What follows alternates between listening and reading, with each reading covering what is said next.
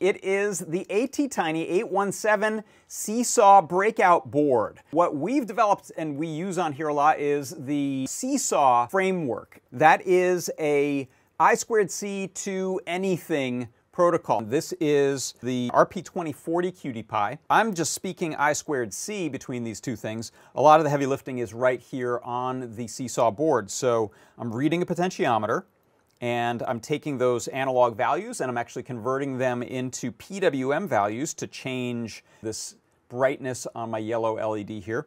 I'm reading this little switch here. This is actually a NeoPixel right over here. And my potentiometer is serving double duty. When I'm in this mode, I can change the speed of a fade between a couple of colors, or 3 colors to be precise. It's the ATtiny 817 Seesaw Breakout Board.